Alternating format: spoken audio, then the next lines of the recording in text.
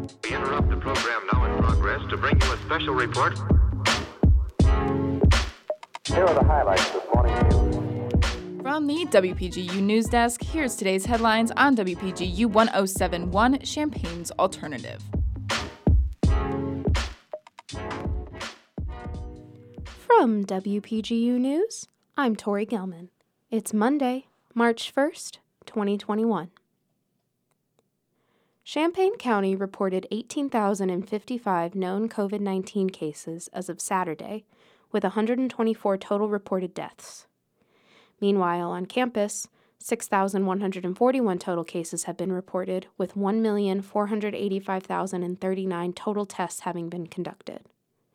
Now in Phase 1B of Governor Pritzker's COVID-19 vaccine phases, those 65 and older, essential frontline workers, long-term care facility residents, and people aged 16 and older with underlying health conditions are eligible for vaccinations.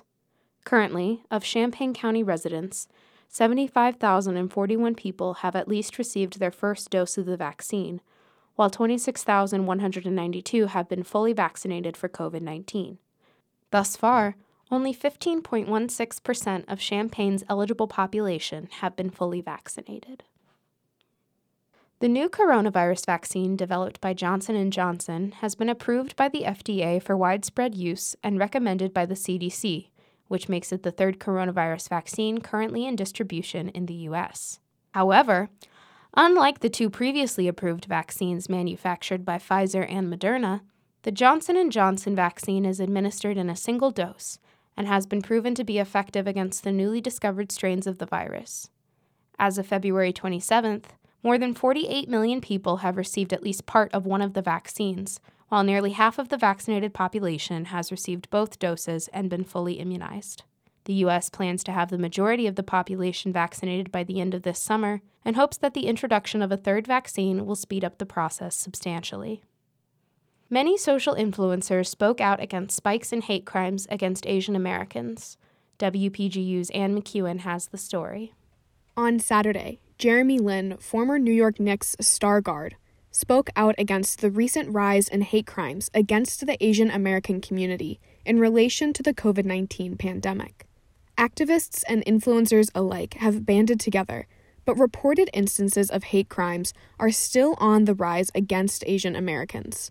According to the Stop AAPI Hate Reporting Center, which was established in March in response to growing xenophobia and anti-Chinese sentiment, more than 3,000 incidents have been reported since the start of the pandemic.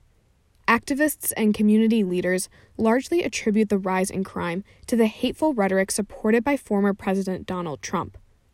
In response to the situation, President Biden has directed federal agencies to combat racism against Asian Americans and Pacific Islanders. To report an instance of hate in the University of Illinois at Urbana-Champaign's campus community, you can submit a report at the Bias Assessment and Response Team website, email biasreport@illinois.edu, or contact the Office of the Dean of Students. From WPGU News, I'm Ann McEwen. The UIUC women's basketball team competed in their last game of the season. WPGU's Reese Armstrong has more.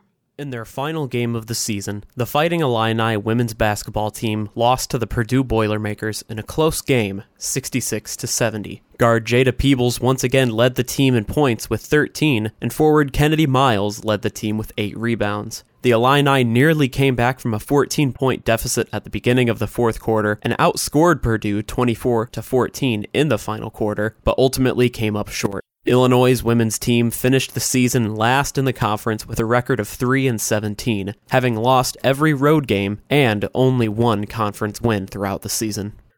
From WPGU News, I'm Reese Armstrong. The 78th Golden Globe Awards took place last night.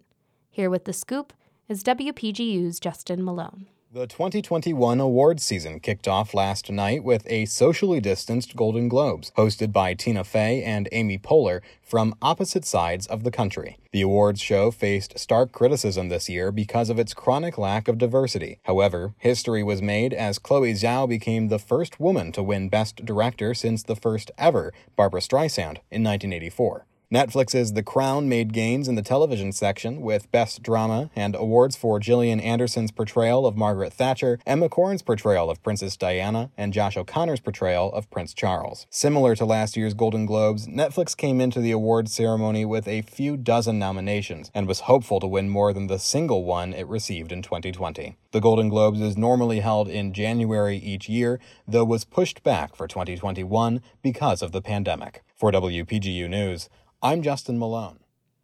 And that is the news for today. From WPGU News, I'm Tori Gelman.